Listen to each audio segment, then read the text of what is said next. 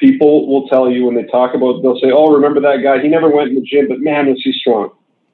You know, he couldn't, like, he never touched a barbell, but he was built like a brick shit house, or he could, on the field or on the ice or on the court, he did this thing that time. Remember? It was incredible. Oh my God, how did that happen? So I think that's sort of the problem, is that we let the gym or the weight room guide our definition of who's strong and who isn't. Welcome to the Heroic Minds podcast, where we discover how to get out of our own way, unleash the full capability of our mind, become the hero of our story, and a hero for other people. From an evolutionary perspective, we've evolved to manage threatening encounters. I want to do everything in my ability to help them, but they make the call. We have to do it in a way that doesn't just assume that going faster is going to be the cure-all. When you suffer and then you come out of it on the other side, you stand a little taller, your voice doesn't shake anymore, your eyes are always up. Sorry to depress you guys. Self-doubt is par for the course. It's just how you choose to deal with them, react to them, or not react to them. A little tough love goes a long way, and high expectation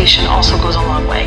The more you expect of someone, the more they'll do. I have to keep moving forward. No good comes from going back. I don't need red tape. I'm not into rules. I'm not into regulation. I'm just going to do this.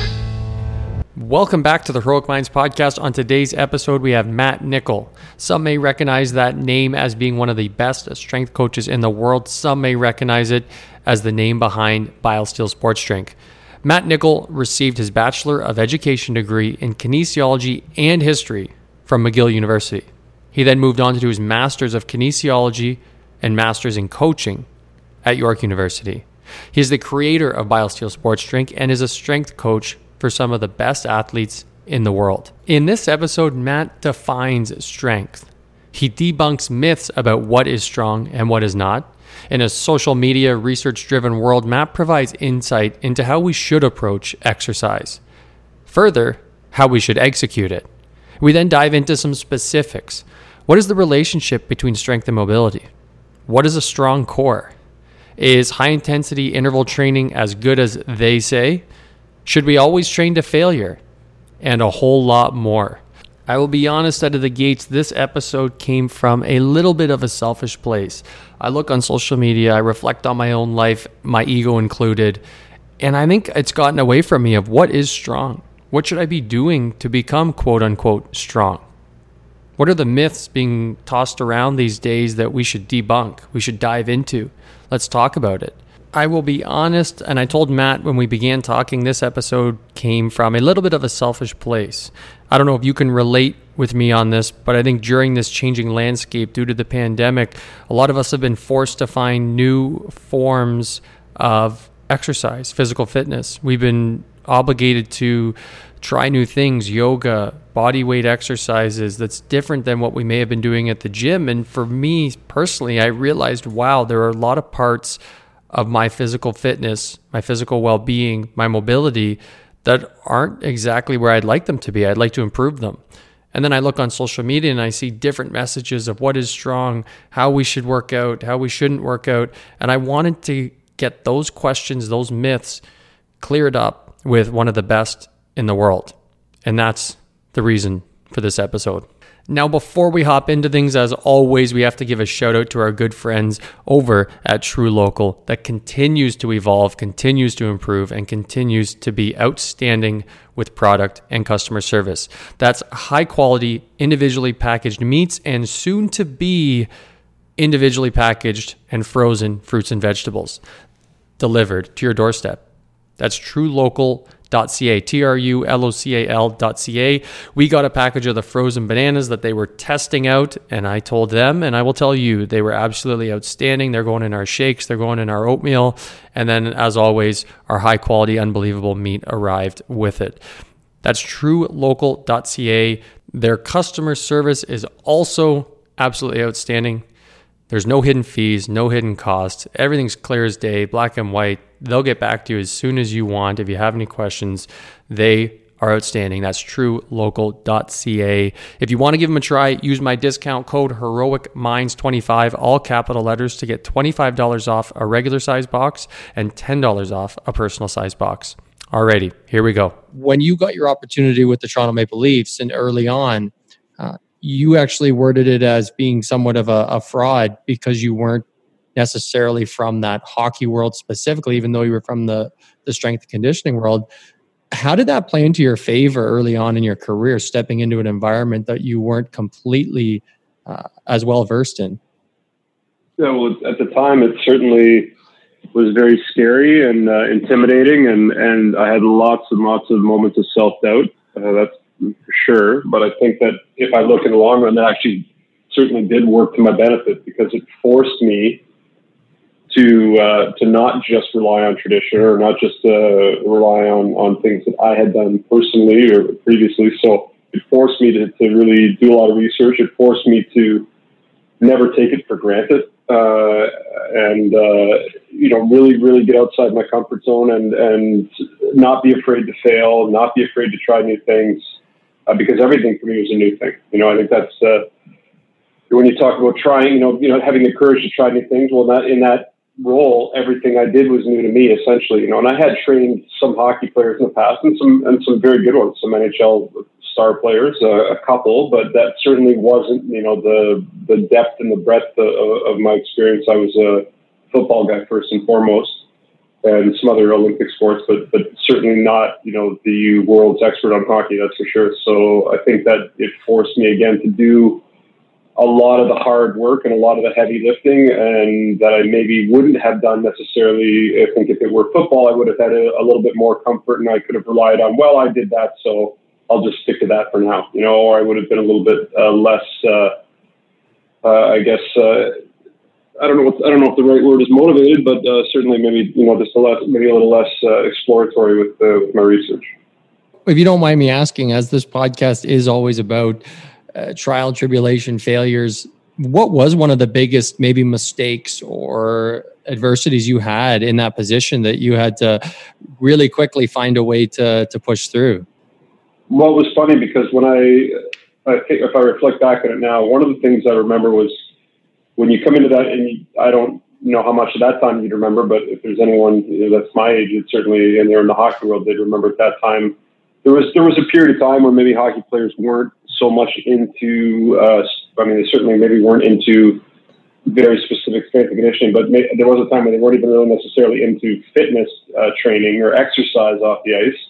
And then that sort of, by the time I was involved, those days were gone, but the strength and conditioning was a lot of, circuit style training, and a lot of stationary bike riding was a big thing for whatever reason, and I think my first year, and I'm not sure that I don't know if I would classify it as a mistake, because at least in my mind, I was sort of doing, best practices. Like I didn't want to, before you, talk about thinking outside the box, but before you can think outside the box, you have to understand what's in the box, and you have to understand the box. So I think when I started my first year, I just sort of looked around and I said, well, this is what every other team was doing, because I spoke to a lot of other guys on other teams.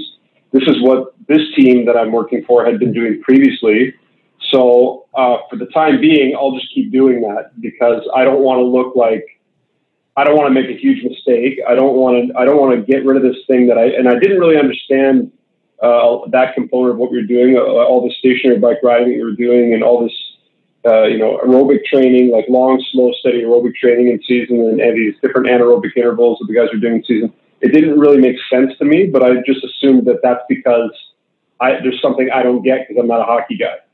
And it's sort of, so definitely not trusting my gut. And then even when I looked at it from a scientific perspective and did a little more research, and it still seemed out of phase with what was really in my mind right, I still kept doing it for a period of time because everyone else was doing it. So I'm sure, like, I can't be the only guy not doing that. It's a pretty big risk to take. So I didn't want to change too much too fast. I didn't want to rock the boat too much as a new guy, because I thought, all right, well, everyone sort of knows I'm not a hockey guy, and I don't necessarily look the part, and I don't always talk the part. So I don't want to go into a completely new system of things and then really blow my cover. So I think that if I were to go back in time now, I would have a little more confidence, or if I was working with a team now, I would have more confidence to sort of say, hey, take a leap of faith with me, because I've done the due diligence and I really know that what I'm giving you is the best advice. That's awesome. Such a timely message too, obviously, as we're innovating the way we choose to live, and different businesses are trying different things. Has that found its way into other parts of your life where you've reflected on that and thought, you know what, I made this mistake once, I'm going to throw this at the wall and see what sticks? Has that ever come back to your life and been a benefit? Yeah, no, I mean, a number of times it has. I think for sure in the world of training, it has absolutely, because there are a lot of things that, people I came across, and they were, maybe concepts or, ideas that were being put forth by guys that I respected and I knew were intelligent guys that had done the work, but their ideas were out of phase with what the majority were doing. And I think that, the more times you have experiences like that in your life where, you take a chance and you trust your gut and you follow the lead of some people that you respect, and it turns out in your favor, the more apt you are to try to make, those decisions again in the future, and you get a little more bold with your decision making. So there were certainly, lots of things that I've done like that, and, including inventing a sugar-free sports drink, which is at the time was considered crazy, but and not supported by any of the nutritionists or dietitians or physicians or anybody else that was in a position of authority. So that, all the way down to a lot of the training concepts that we did. But now, if you went around to most gyms, this is 20 years later, but if you went around to most gyms where hockey players are training, it's really not, cutting edge or revolutionary. It's kind of normal. But at the time, it wasn't really that way. It was a little bit different. I'm curious, because it seems to me with strength training and nutrition, there's new things coming out all the time. And I know sometimes words are twisted and research is twisted because something's sexier and it'll sell a little more. But I'm curious on the strength and conditioning side, even if you could put a number on it, but how much of the new things coming out about how we train, how we should be training, how much is really fully proven, and how much is more going off a hunch that, hey, you know what, we're seeing that this is working in certain athletes, and it may not be fully proven, in a textbook or in a journal entry, but it's something we're deciding to work with. I guess, what's your comfort level in working through things that aren't necessarily proven in a journal or an article of some sort? Well, I think that in my profession, the vast majority of the times, the science follows the art. It's not the other way around. And I think that especially if you're dealing with world-class professional athletes, you don't always have time for everything you do to be published in a peer-reviewed journal, double-blind, placebo-controlled trials. It just doesn't work that way. And a guy that I spent a lot of time with at the very start of my career, Charlie Francis, who's a legendary coach, he said something at one time that the role of the scientist is to figure out why what I'm doing is working. And that always stuck with me, and I have a tremendous amount of respect for the world of academia, and I have 2 master's degrees, so obviously I believe that there's value in formal education, and I think that process of doing research, performing research, and ultimately, if you're lucky enough to get your research published, it's incredibly valuable because it teaches you the fact that you can't just rely on opinions or conjecture or hearsay or even your own observation. You have to be able to prove, is this a one-off? Is this a concept that actually holds true? Am I really seeing what I'm seeing? Am I missing something? Are there variables that I'm not accounting for? So I believe there is lots and lots of value in that. But the problem is that in my world, there are a lot of world-class coaches that are doing things and seeing things and making things happen in their training. And it hasn't yet been borne out or it hasn't been proven by science yet, but that doesn't mean that it's wrong. Mm-hmm. Because at the end of the day, I mean, the world used to be flat until it was round. I mean, it finally took someone to, the sun used to revolve around the earth. So science eventually does catch up, and there is incredible value. And I think you have to qualify that by saying, if there's a new exercise in the gym that's a variation of an exercise that is already well proven, and this new version seems more effective to me, and I try it and I like it, and I try it with a few people and they like it, I'm not going to wait for the Journal of Strength and Conditioning Research 2 years from now to come out with a paper published that shows that it works. That's a little bit different than ingesting some sort of a pill or some type of medicine that could potentially be fatal. But obviously there's a range and there's a spectrum for this too, obviously. But I'm not, I'm certainly not one that's going to sit back and wait for double-blind, peer-reviewed, placebo-controlled research published in a journal to tell me what works and what doesn't. Right. Now, going into this fully loaded question that I am excited to see where you take it, and this will kind of guide the rest of the conversation. But I dug up one of the quotes from an interview you did, and a part of it said, "Every client is unique. No two bodies are the same, and everybody has different issues with diet or sleep patterns. Athletes in different sports need completely different training programs." Now, that holding true, do you think there is a universal definition or idea of physical strength that could be adopted throughout, whether that's a basketball player, a hockey player, or someone that unfortunately is in an office for most of their job? Is there an idea or an approach that you believe is the healthiest when it comes to an ideal physical strength? Well, that's a great question, because I would dive down even a little bit deeper and say that they're not just athletes in different sports require unique programs, but every person could make an argument for them requiring a unique program, and not even within that unique program, they have different learning styles and respond to different styles of coaching and different cueing and everything else. So it's a really complicated question, but I think that I get where you're going with it, and I think I can answer that. Is that on a literal level, or if you're talking strength is strength, so it's the application, either the application of force or the ability to withstand force. That's a pretty simple definition. Now, within that, does that mean doing it with a barbell on your back for X number of pounds for X number of reps? No, I mean, it can be expressed in lots of different ways. And I think that's part of the problem, is that at least certainly in North America, and I don't have much more experience here, obviously, than I do around the world, but a lot of that definition of strength for guys like me, at least, or people in my business, relates back to how much weight you can put on a barbell and move it once or a certain multiple of times for a couple of very specific exercises. Now, there are lots and lots of athletes that are strong that maybe aren't strong in a weight room, and that's you know that, Ben, because you've played sports at a high level, and as did I. There's always guys. It doesn't matter what the sport is. It doesn't matter what the era. People will tell you when they talk about, they'll say, "Oh, remember that guy? He never went in the gym, but man, was he strong."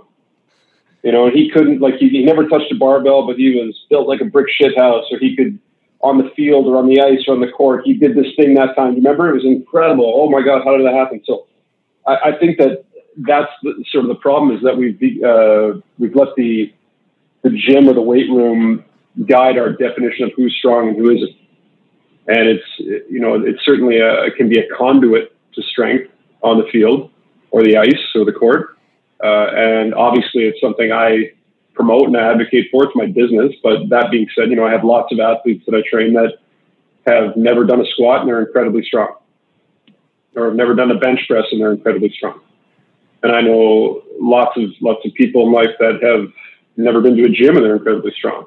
And they're and you wouldn't have to go very far back in time if you look at, if we're talking about humans as a species, not just our society, but if you think back, 100 years ago, certainly 200 years ago, how many gyms were there? Very few, if any. So, but there were people that were incredibly strong that accomplished feats of strength that today athletes, with all of the technology and the incredible facilities and all of the drugs and the pharmacology, still can't match some of those feats of strength. So obviously it's there's more to it than that. And then that's I guess speaking about how you display or develop that strength. But then what exactly, again, back to the literal definition of the word, the ability to produce force. Everyone gets fixated on that, but it's also the ability to withstand it or absorb it. So it's no different, Ben, you're a hockey player. So, there are guys, there's a difference between guys that are tough because they knock other people down, but then there are some players that are tough because they never get knocked down. Mm-hmm. And then I would also say that, there are some players that get knocked down a lot, but they keep getting back up, or they get injured and they keep going, or they get beaten up, but they stand up and they get back in the game. Well, that's a whole other kind of toughness. You know, as is a goalie who maybe is never collided into, he's never touched in the contact or collision sense of the word. But what an incredible amount of mental toughness to be in that net, have all the pressure on you. You know, when the game's on the line, it all comes down to resting on your shoulders. That's a whole other kind of toughness. So, and it's a whole other kind of mental strength. So I think that you know, strength is a word that gets used in a lot of different applications. But unfortunately, a lot of times people like me decide if you're strong or not based on how much you can squat or bench press. Amazing. That is exactly, I mean, I didn't know that's where it was going to go, but that is exactly what I was hoping, like just a new definition or an up-to-date realization, kind of taking this cover off of what we think strength actually is and showing what it really is, I think is important in a time where we see videos. I mean, my Instagram's full of it, of people just getting under a bar and lifting this weight, lifting that. And for a time personally, it was like, okay, I guess I got to do that then. And this pandemic's been huge for me to realize when I started doing yoga and watching different videos, training different ways, I realized that even without any weight, there are certain parts of my body that just aren't as strong as they should be, I believe, in where I'm at and where I want to be. So that's why I really enjoy that. That was fantastic. Now, as you were speaking, not to put yourself out of business, but I wondered, knowing that then, when you approach these professional athletes, the clients you work with, knowing what you just said, that there are sometimes people that are just naturally strong, they never go to the gym. There's different types of people that are strong in different ways. How are you able to do that with the number of clients that you have with completely different goals, I would say too? What is I guess your healthy approach to make sure you can cater to and tailor everything to each individual? Well, I don't have a cookie cutter formula, and I don't always get it right either. That's important. You know, I want to make sure I say that is that I'm not batting 1,000, and every once in a while you go down a road with an athlete that's clearly not working, and you got to kind of stop and regroup and find a new approach. But I think part of the thing that's helped me is that I don't define myself. I'm not a powerlifting coach. I'm not a bench press, squat, or deadlift coach. I'm not an Olympic lifting coach. I'm not a barbell or a dumbbell or a kettlebell guy or a body weight guy. My job is to help these athletes be more successful, achieve their goals, achieve their dreams, whatever that means. You know, and so in some cases, maybe I'm more of a sports psychologist. In some cases, maybe I'm more of a nutritionist. Sometimes I'm just holding up a mirror and kind of showing these guys where they're at and reflecting back on them, the things that they've told me were their goals and their plans, and making sure they stay aligned to that. And sometimes I am just a bench press or a squat or a deadlift guy, if that's what's needed in whatever case. So I think that the most important thing for me to remember, though, is at the end of the day, spending some time with that athlete and finding out, okay, what is it you want? Why did you? I don't advertise, and I have a pretty small business, and I'm pretty selective about who I take. So if you ended up here, that means that you either know me, or you know somebody that knows me, or someone that you trust and respect told you that this was the place for you. So why did you come here? Why did you end up with me? What is it exactly that you're looking for? How can I help you? How can we work together? What is it you need from me? So by starting with that, you get a real clear idea. And for some athletes, it's about getting faster and stronger and achieving X number of pounds on this lift, or this, you know, losing this many pounds or gaining this many pounds. For some athletes, it's just trying to hang on for one more year and stay healthy and grind out one more year and get in a contract. And for some, it's rehabilitating injuries, and others, you know, need a little bit more life coaching and direction in that aspect. So that's the part about my job that I love. That's what, you know, if I was just there to be a barbell guy or a dumbbell guy or a kettlebell guy or increase your bench or squat, well, I wouldn't get a whole ton of enjoyment out of just that. And to be honest, there's lots of guys out there that are probably a lot better than I am at that. So I think that the part about my job that I love is really the all-encompassing role of trying to help be sort of the air traffic controller and make sure that these guys know what their destination is and can land the plane safely. It very much sounds like it's purpose-driven. Anyone that walks through your door, it's not just, okay, let's sweat today. let's redline it today, Thursday and Friday, and then take your weekend off. It's actually the opposite. Is it's purpose driven. We know where we want to get to. Now let's find a way to get there, as opposed to let's just work hard. No, absolutely. We see a lot of times today is that everything you're saying, there's a purpose. I think there's such a healthy reminder in that when it comes to anything we're doing, but even more so fitness. I'd say personally, that's where I would just work hard. I thought I'm just going to do as many movements as I can. Whatever machine's open, whatever bar's open, etc. I'll put it into a circuit, and without actually having specific purpose and at least a little bit of a goal to work towards and shape what I'm doing. It caught up to me, and now I'm working on my hips and my core and balancing everything out, working on mobility. So I really appreciate that. What is your answer, I guess, to someone that they hear from you right now? There are different types of strength. There are people that walk into a gym every day and they may never be as strong as some guys that don't walk, or women that don't walk into a gym. Knowing that we're different and people have different types of muscle, people build muscle differently. For those that are frustrated with that, obviously I'm leaning more outside of the sporting world. What is your message to people like that? Should they just leverage the tools they have? What is your approach to someone that may be frustrated with where they're at physically? Yeah, I think that, again, understanding that there are so many different roads to Rome. There's a million ways to get there. And I think that whether that's, there could be somebody that has gone to the gym and just it did not appeal to them. It didn't jive with either their biomechanics or their physiology or just their personality set. Or it could be someone, it's funny, I had this conversation with someone just the other day.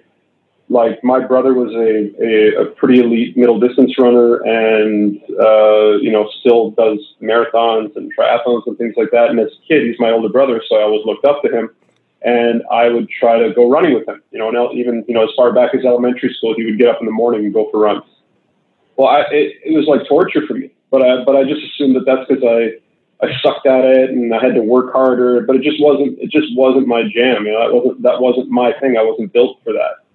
But I think that, and I see that this time of year now, as soon as the weather gets a little nicer, and especially now with all the gyms being closed, people assume, well, I'm going to become a runner. I'm going to take that up, and good for them for at least trying to do something that's healthy for them. But some people are going to do it and they're not going to have success. They're going to have sore ankles, knees, hips, back, whatever the case may be. And then they may think, oh, geez, I'm an unfit person, or man, look at me. I've really, I've let it go, and man, this is terrible. And I'm just not cut out to be a healthy, fit person. But that same person might do well with weight training, and that weight training person that didn't have success might have been well as a runner. And there might be a third person that tries a yoga class and falls in love with that and gets great strength from that. I mean, there's a million different things you can do. So the mode or the form or the type of the exercise is almost irrelevant. I think it's, again, like, and even in your case, you said, I went to the gym and I just, I tried every different machine and just whatever was open. Okay, well, that's obviously not the most scientific approach. It's not probably not optimal, but I would say the magic there is that you went to the gym and you wanted to be better, and you tried like the fact that you tried every available machine. Well, that tells me you didn't stand around complaining because the machine you were planning on trying was busy, and then just go home and say, "Well, I was going to try that machine, but it was busy, so the gym sucks and I'm not going back." So I think your mindset is the magic, and your heart was in the right place. And, maybe, that form of exercise or that gym or whatever the case may be, maybe that wasn't optimal for you. But I think that mindset of just wanting to be better and being open-minded about trying things, eventually they'll find their form of exercise, because God knows there's lots of them. There's more types of exercise and more types of gyms and more types of activities now than you can ever imagine. I agree. I appreciate the constructive criticism as well. I need that. So a question, again, I see this on Instagram. I see, myself, my own ego. When we see these incredible videos of people doing, I would say, proper Olympic lifts, and they're moving their bodies in such ways that it's just phenomenal. Is it truly possible if everyone put the time in and we may have already answered this, but is it possible to get to a point where we can do those lifts? We can lift, even a decent amount of weight over our head, have our, proper hips, proper back, proper shoulders? Or is that something if you put the time in and you're not quite getting there in a safe way, should people move on from that? Well, I would say this, that if you spoke to, a local KW celebrity academic guy, Dr. Stuart McGill, probably the world's foremost expert on the spine, he could tell you that there are certain people's mechanics, and I'm speaking specifically about the orientation of the pelvis, that's just not designed for deep squatting. There are some people have a shallow capsule and some don't, and some people are just, because of their ancestry, their genetics, their bony construction, they're not well suited to be full squatters. Now, does that mean that they could never do a full squat or never do a clean or snatch? No, absolutely not. Of course you could do it if you're willing to put the time into perfecting your technique and, getting whatever requisite level of treatment and therapy to deal with any little issues that come up along the way. Now, does that mean that person could become a world champion? No, they probably won't. It's no different than people ask me all the time about speed training and can these people everybody can get faster. Every single person can get faster. That doesn't mean every single person can be Usain Bolt. That's a different thing. So I think that the Olympic lifts are a great example of one that I use in my practice. We don't use it with everyone. In fact, probably it's a much lower percentage of our clients do Olympic lifts than don't. Not because it's impossible for them to do, but because generally speaking, when I get an athlete in the off season, I'm lucky if I get 2 straight months with them, or 3 would be awesome. There's very rarely I would get more than that, maybe 4 in a dream world. That's not a ton of time to clean up all the technique and perfect a lot of those lifts. And I'm also not the greatest coach in the world, so I'm sure there are some coaches that could get there faster than me. But I think in my calculation, there's ways that we can modify those lifts, because in my case, none of my athletes signed up to my gym to become world-class Olympic lifters.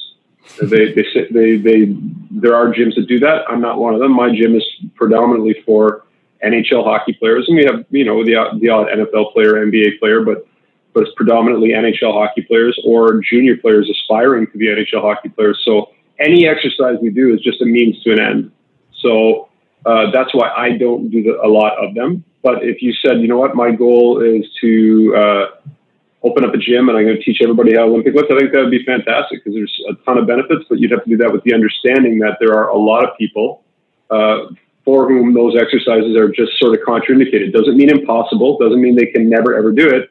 It just means that for that person, it's probably going to be a lot more time, a lot more effort.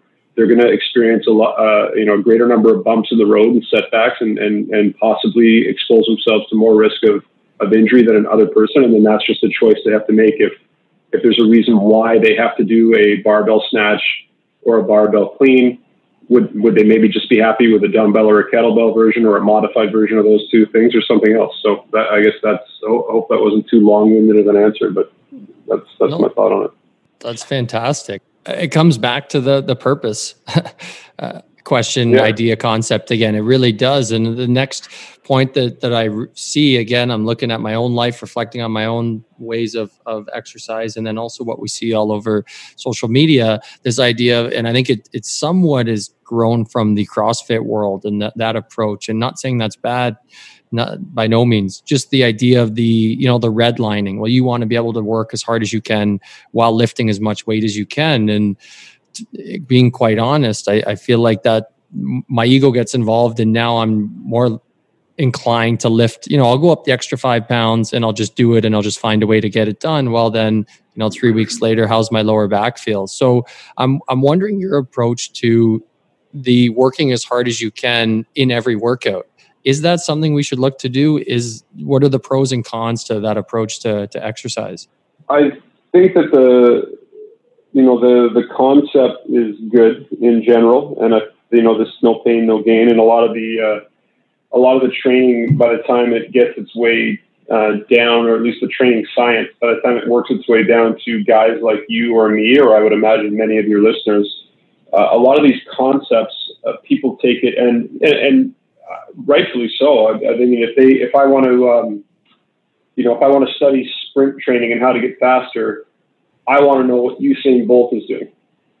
Mm-hmm. I want to know what the fastest guys in the world are doing, right? And if I look at strength training, I want to look at who are the top power lifters or Olympic lifters, and I want to follow their program. But what we sometimes fail to remember is that, that person, that top Olympic lifter, that top power lifter, the program that you are trying to follow, they're not also, hosting a podcast and running a business and working a full-time job, or they don't have 3 kids at home, or they're not 45 years old with some old injuries, some stuff they did before. So you try to apply that stuff to your life. It's not a problem with that concept or the program or the system. It's just, it wasn't designed for you. That was designed for somebody different. So I think that we have to understand that you have your body and you as a person have a limited capacity for stress, whether that's physical, mental, emotional, whatever the case may be. And I think that if you in the case of an elite athlete, and I've trained some pretty elite athletes, and I'm working with one now in an Olympic sport, and they would train multiple times per day, 6 days per week. The majority of those sessions are extremely hard. They're different. Some sessions are more taxing aerobically. Some sessions are more taxing anaerobically. But either way, they're all really hard. But again, that's all this person is doing in life is training. There's nothing else. They train, they eat, they sleep, they get treatment. That's it. That's all they do. They don't have a ton of life stress, work stress, family stress, relationship stress, financial stress. They don't have that. So I think we have to be always cognizant of the fact that regardless of what your goals or intentions are, you have to be respectful of the body. And there's times that, if you haven't been sleeping well and you haven't been eating well and you're under a tremendous amount of stress, it doesn't mean you shouldn't exercise, but those might be times that you need restorative exercise.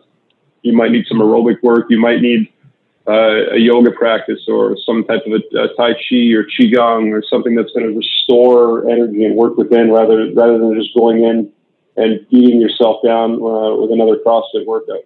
And then when you get your energy back up and your body's feeling good again, then you can go back and try to crush your goals with the barbells and dumbbells. And would you say there's a difference in that level pertaining to strength training versus aerobic or endurance training, or are they would they be the same in a sense of how often and how hard you should push? No, I think without getting super complicated, which is easy for me to do sometimes, so I have to remember to reel myself back in, but there's 2 branches to your nervous system, your parasympathetic branch and the sympathetic branch. So there are times when an athlete comes in and their sympathetic nervous system, that fight or flight branch that people are most familiar with, is sort of exhausted and beaten down. It doesn't mean they have to go home, but that might be a day for a long aerobic workout. Those are the kind of workouts that you can almost sort of just shut your brain off and get in the flow of the workout and go, and you sweat, and you get your heart rate up a little bit and call it a day. That's different than doing, trying a 1 rep max on a snatch where you need to be dialed in. You need to be truly in the moment. You have to be very, very self-aware or you're going to actually hurt yourself. So, and that's not even to mention the fact that you're going to need explosive power and, which all again comes back to that sympathetic nervous system. So I think just understanding that you can't, even the greatest athletes in the world, they don't crush records every time they go to the gym. And if you look at, I used to compete in powerlifting, and there's a guy by the name of Eddie Cohn, who's, arguably the greatest powerlifter of all time. And he would always talk about these small incremental gains, 5, 10, 15 pounds, in a training cycle. No one gets super excited about that, but you know what? If you keep going up, you keep adding, 10, 15 pounds to your lift a couple of times a year for 5, 10, 15 years in a row. Well, wow. But the problem is, as a society, we want the 4-week program. We want to I've been sitting on my ass eating Doritos all winter, and I want to look ready and ripped for the beach 4 weeks from now. Which is just, unfortunately, that's our instant gratification, fast food, internet mindset that we have now. The body doesn't work like that. The body, so I think having an understanding of, okay, what's the goal? What's the end goal 6 months from now or a year from now? Okay, great. As long as we're on a trajectory to get there, today doesn't have to be the greatest day ever. Today can be an easy day. Today can be a different day. As long as whatever I do today is moving me closer to my ultimate goal, then I'm still on track and I'm still doing okay. Wow, I love that idea. Geez, that can be pulled into a bunch of different contexts. I like that. We're starting to get to a little bit of the mental side to this, and I want to dive in there. But before we do, there were a couple other things I want to debunk. Again, from a little bit of a selfish approach. Is there a give and take balance between strength and mobility? Is that true? Does it come back to these individuals that have the team around them and the ability to commit all their days to it? Or is it not as much as we may think? If I lift too much, I won't, I'll lose the mobility in my hamstrings, so on and so forth.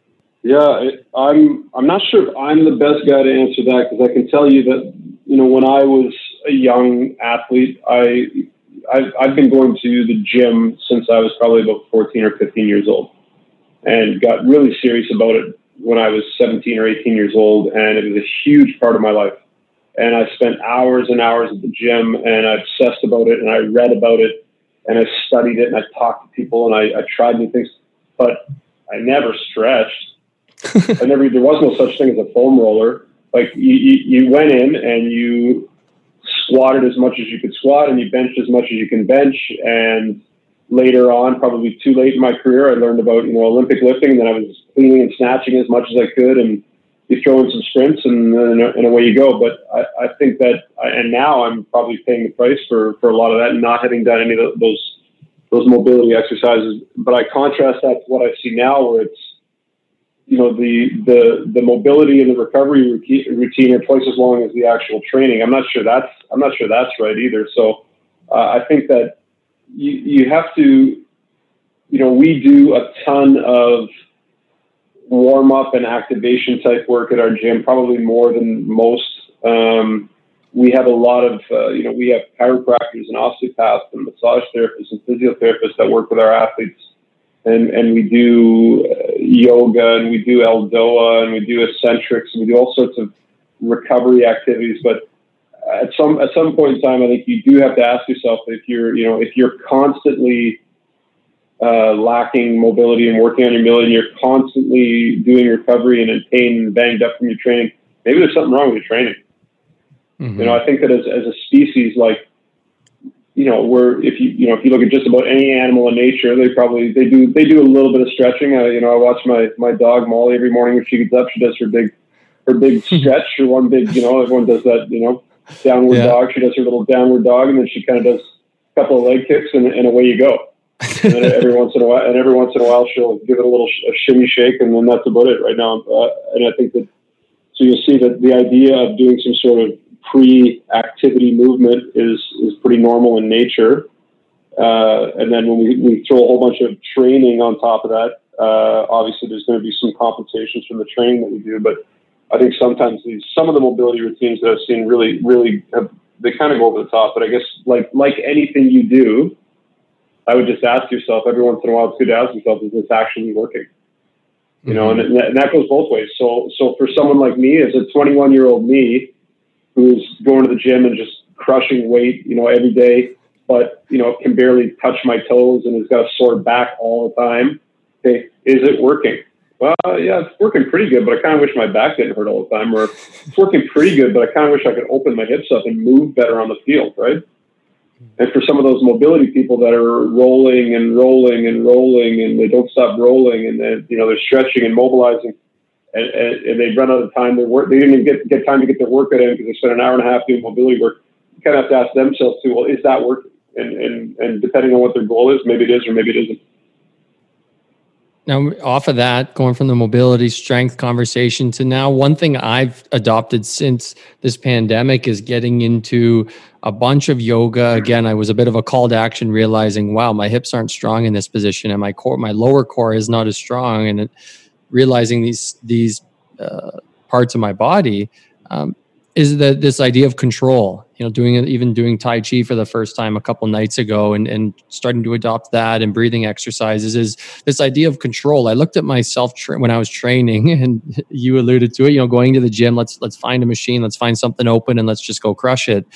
The realization that I had was, I was in control maybe at the bottom of my rep and then maybe at the top. But that space in between, there wasn't as much focus on the control. It was, let's get this heavy weight up as efficiently as possible, but for lack of so many other things. Is there a way to train that will increase that control, where we have control over our body, we have control over our movements, that maybe it comes back to the nervous system? But I was curious what your approach would be to that. If someone isn't moving properly, if their balance is off, if et cetera, how can people in their daily routine, would you suggest, improve that? Oh, wow. There's a lot of things that I see as negative or that irritate me about social media.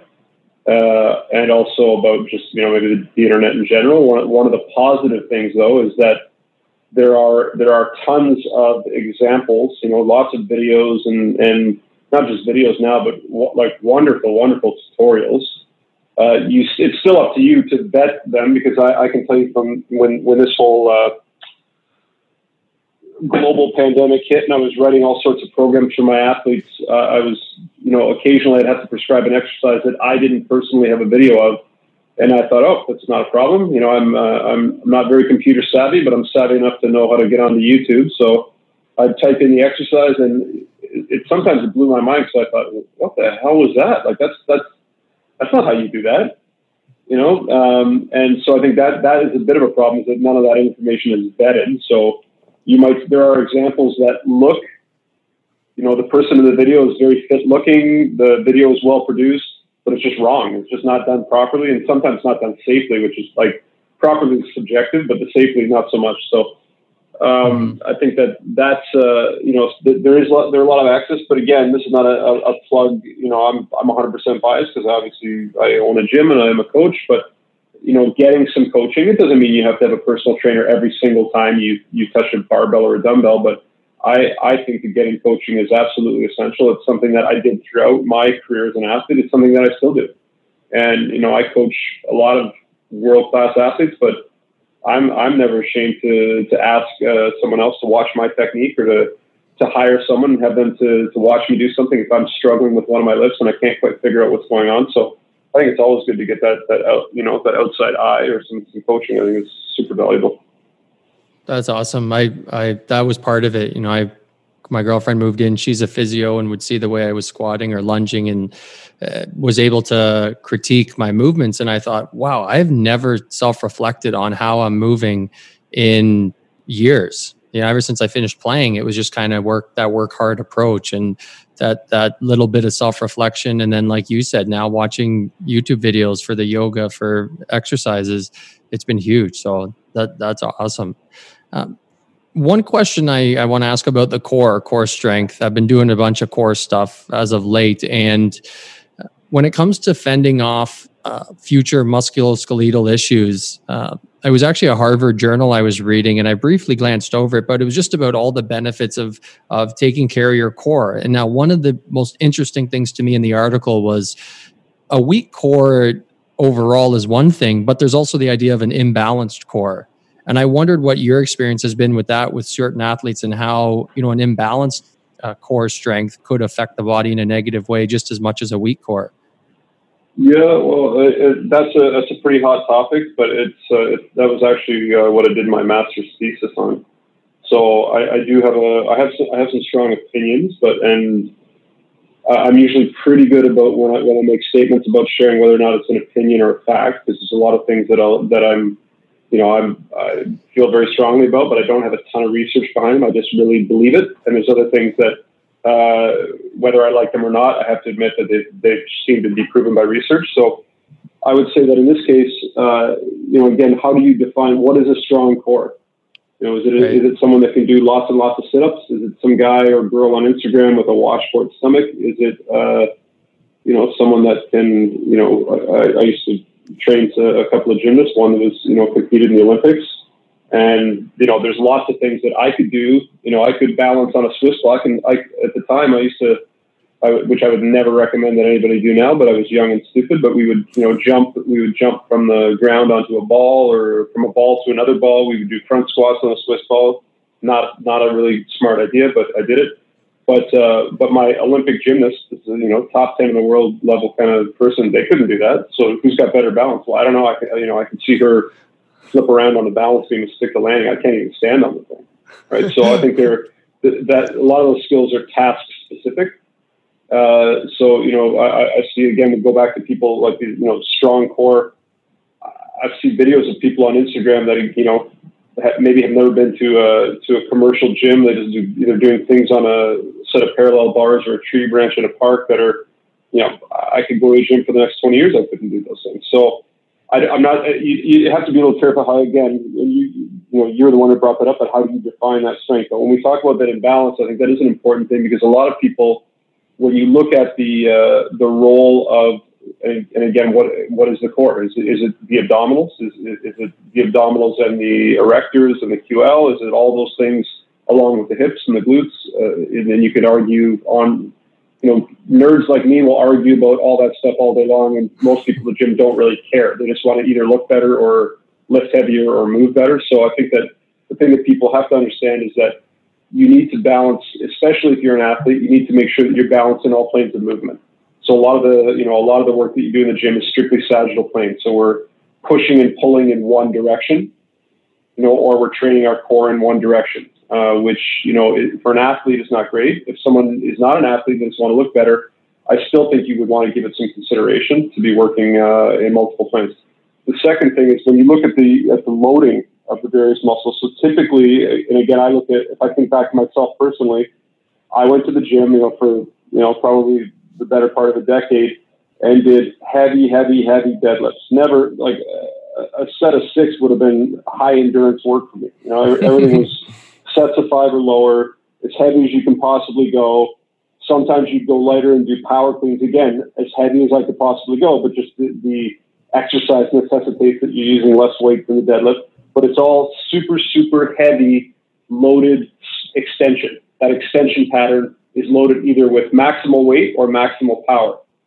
And then the flip side of that, if you actually did any direct abdominal training back at that time, which not people did a lot, what did you do? You did a ton of reps. You did crunches, lots and lots of reps, right? Or static body weight, static isometric pulls. So then you develop a pretty significant imbalance in that you've trained those muscles of your erector to fire, power clean explosively, to move super heavy loads a couple of times and not have any endurance capacity. And then on the other side, you've got these muscles that have this either no training, probably back in my day, or some crunches, or now a massive endurance component, but not really a strength component, and haven't really been loaded. And then you have that imbalance. So I think that making sure that you're balancing your frontal plane work with your sagittal plane work and transverse plane work, especially if you're an athlete, make sure you're moving and rotating. Also making sure that you're balancing out some of your loading requirements. So if all that you're doing for your anterior abdominal wall is planking and bridging with your body weight, that's probably for an athlete specifically, or anyone who's doing something, and I would lump CrossFitters in there as athletes, and you can argue that point, but I would. You need to make sure that you're balancing that out by exposing them to increasing overload and increasing strain, increasing load, whether that's external weight or manual resistance, or whatever the case may be, but making sure that you're balancing out the extension with the flexion pattern. Awesome. When last one on this topic, would you recommend, and this will be from your opinion, would you recommend the high intensity interval training for, let's say, beyond the athlete, the average person, or strength training separate and then working on the endurance aerobic capacity on its own?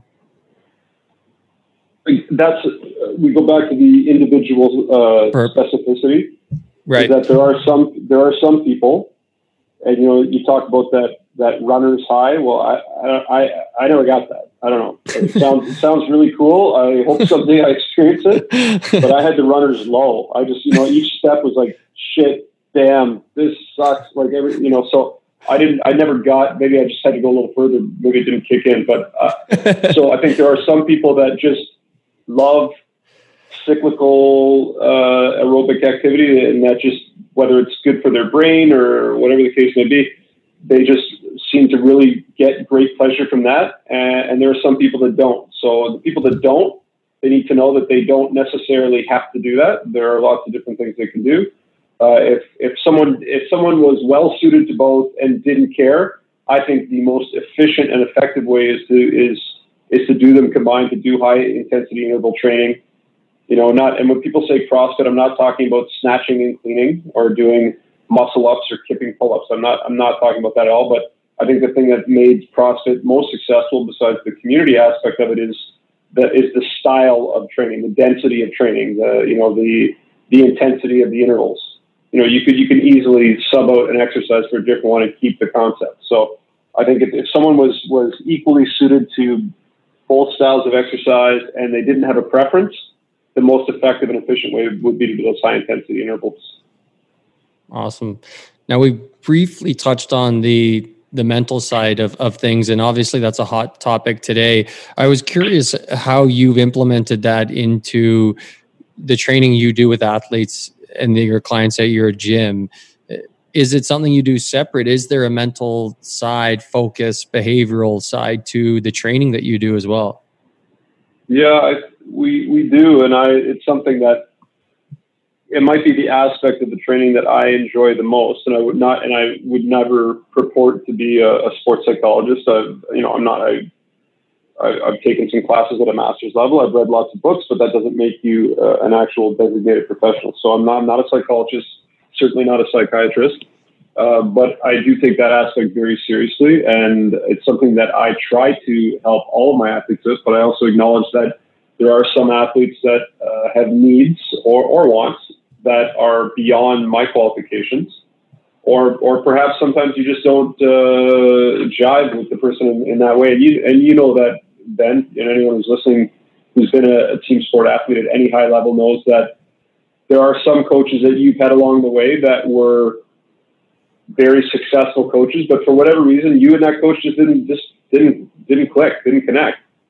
And you could probably talk to other people that would have said they were a great coach, but you just didn't feel that way. It just didn't connect with you. And you probably had some other coaches in your life that, maybe were not famous and didn't receive a lot of accolades, but for whatever reason, they just really connected with you and got the best out of you. So I think there are, it's impossible for me to be the perfect fit for everybody. So I make sure that I have a variety of different coaches on staff, not just their skill sets or the exercises that they're good at, but they have slightly different personalities and they have different communication styles. And I think that's a good thing. We're not all the same on my staff because not all my athletes are going to respond to the same thing. So that's good. And then even outside of all that, I do have a pretty solid network of people that I will refer out to when I think that it's something that requires, more regimented or structured sports psychology or mental training help. Now we've jumped around a ton of different places, and as we start to wind down here, I'm curious. You've done so much with your career, and at the same time, done it in such a way that anyone that I know that knows you from very different walks of life all speak extremely highly of you and have an immense amount of respect for you. I'm curious, what is your next journey? What is the next thing you want to take on? Is there an area in strength and conditioning, or maybe even outside of strength and conditioning, that you want to innovate? Is there something that needs change even that you've got your eyes set on? It's a powerful question. And I think if you would have asked me 3 months ago, my answer would probably be very different than it is today. And I would hazard a guess that if you asked me 3 months from now, the answer would be different again. So I don't, as we sit here having this conversation right now, my gym where I train my athletes is closed. I don't know when it will open. I would like to think that I'm not asking about if it will open, but I don't really know for sure right now. So it could be open tomorrow. It could be open a month from now. It could be open a year from now. I don't know. So it's given me a lot of time to sit and ponder this. I think that question about how we define strength is super important right now because, if your only association with that word relates back to a barbell in a gym, well, you got a bit of a problem right now. What are you going to do? Does that mean you can't be strong? Does that mean you can't be a strong person because your gym is closed? That's not good. So I think that it's really giving a lot of us time to sort of sit back and think about what is it that we do. And the one thing that does give me some security is that I've never defined myself in that way, and that I own a gym, and by literal definition, but that's really not what I do. For me, it's almost like I love it because I'm like an anthropologist in there. I just study people, and I get to hang out with really, really cool people and help them in any way that I can to achieve their dreams. So I'm able to do that without my gym being open, because I'm still able to help them. I just have to help them in different ways. So now it's a case of, well, now we're strategizing of, okay, well, what does this mean? Like, if it's time to start, especially my professional hockey players, there's going to come a time, for the players that are in this 2014 supposed playoff format, that time is now, where, a month ago, my messaging to them was, hey, anything is better than nothing. Just make sure you're staying fit, do a yoga class, do some push-ups. Well, that's not good enough anymore, because, that's not going to get you ready for NHL hockey. You need to train a little more specifically. And for my other athletes that are not part of this 2014 format, or for any of my NCAA or junior hockey players, it's all well and good now. But again, there will come a time very soon where, regardless of whether the gym is open, they need to really make sure that they're shifting their training focus. So I think it's been a great, maybe I probably had a pity party for myself for a day, but after that, it's actually been a great opportunity for me to sort of get back to the drawing board. And I remember I had a conversation with a guy by the name of Gary Gray, who's pretty famous, or it used to be anyway, back in my world. Really with physical therapy and rehabilitation. He's fantastic at that, and should be more popular with strength and conditioning coaches. But he said something once, this is 22 years ago, that really hit home with me, is that if you really know what you're doing, you should be able to rehabilitate a world-class athlete in an empty room with no equipment whatsoever. You're only limited by your creativity and by the athlete's effort and enthusiasm. Those are the only limitations. So it's been a great experience for me, but to say, okay, I got a professional athlete. What do you got? You got a pair of 10-pound dumbbells and a rubber band. Okay. All right. How are we going to do this? Let's work. Let's brainstorm together. Let's come up with something that not only is going to get the job done, but it's something that this person is going to be interested in and engaged in, and try to find a way to make it, if you can't make it fun, at least make it motivating, and, make sure they can get something out of it. So it's been a great exercise for that. And then as far as the future of fitness goes, I have no clue. I mean, I would have to think that unfortunately, or, maybe in some cases it's a good thing, because, change is always good, just hard when you're in the middle of it. But, I think the gym industry is going to get hit very hard by this. There's going to be a lot of those traditional, large volume membership-based gyms that are never going to recover from this. Mm-hmm. And there's going to be a lot of people that, even if they lift the restrictions tomorrow, they're not going to feel super comfortable about going to a place where there's 100 other people standing next to you that are sweating and sneezing and coughing and breathing heavy. That is not going to be appealing to a lot of people. So I think that there's going to be a big change. So I don't know what it's going to look like yet. I certainly don't know the answers, but I'm excited about trying to find solutions. That's kind of my business. I'm in the finding solutions and creating new ideas game. So it's a good opportunity for me. Amazing. Now, the last thing I have to ask, and you just briefly brought it up. Let's pretend there's the people listening are an athlete that may not feel as motivated when it comes to physical fitness. They're in a bit of a rut, and they need to be motivated. What would your approach, your quote, your concept be to an individual like that when it comes to motivating someone in your gym, someone you're working with that needs that little bit of a fire under them? Sometimes it's interesting that, there are cases, and we all have, I don't care who you are, but everyone has good days and bad days. Not everybody is laser focused, dialed in 24/7, 365. That's just not accurate. And I've dealt with world-class athletes. I've dealt with special operations guys that are, life and death, like it's not wins and losses, it's life and death. everybody has good days and bad days. So that's put that aside. But when someone's genuinely just not motivated, I think it's about sitting down and remembering why are we doing this at all? You know, do you love, you know, we keep coming back to hockey because you played it and I coach it, but we'll go with that. Like, do you love hockey? Yeah, I do. Okay, well, what is it you love about hockey? Okay, good. Well, what can we do? What can you do? Like, how can I help you to get better at that thing that you love to do? Well, I just hate doing squats. They suck and they hurt all the time. Okay, so what if we never had to do those again? Oh, okay, I'd be down for that. That's cool. Oh, so it was just that. Okay, well, what if it's because a lot of times that it comes down to that. I hate training. Well, what is training? Well, this is what we do. I've been working out at this place for the last X number of years, and I just hate it. Okay, well, what if there's another way? Like, I think the problem is a lot of people have been brainwashed or convinced. You know, maybe some of those athletes, if they tried a yoga class, they would love it, or maybe they'd hate it, or that maybe if they try to go for a jog, they would love it, or they'd hate it. Maybe if they tried CrossFit, they'd love it or hate it. So I think that understanding that there are so many different ways to challenge your body, to get stronger, to get fitter, that there's got to be something out there for you, and you can always find alternatives, and we try to make it fun, you know. And at the end of the day, if you tried every alternative and you hate all of them, then you got to sit down and get a little deeper and figure, okay, well, what are you even doing any of this for, and do you even want to do that? Do you even like? Is that really what you want? Is that really going to make you happy in life? And that can be a very uncomfortable conversation, because that can force some real change, not just doing different exercises, doing entirely different things with your life.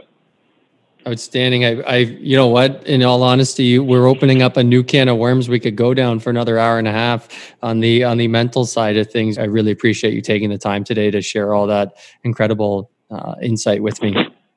No worries. I really enjoyed chatting.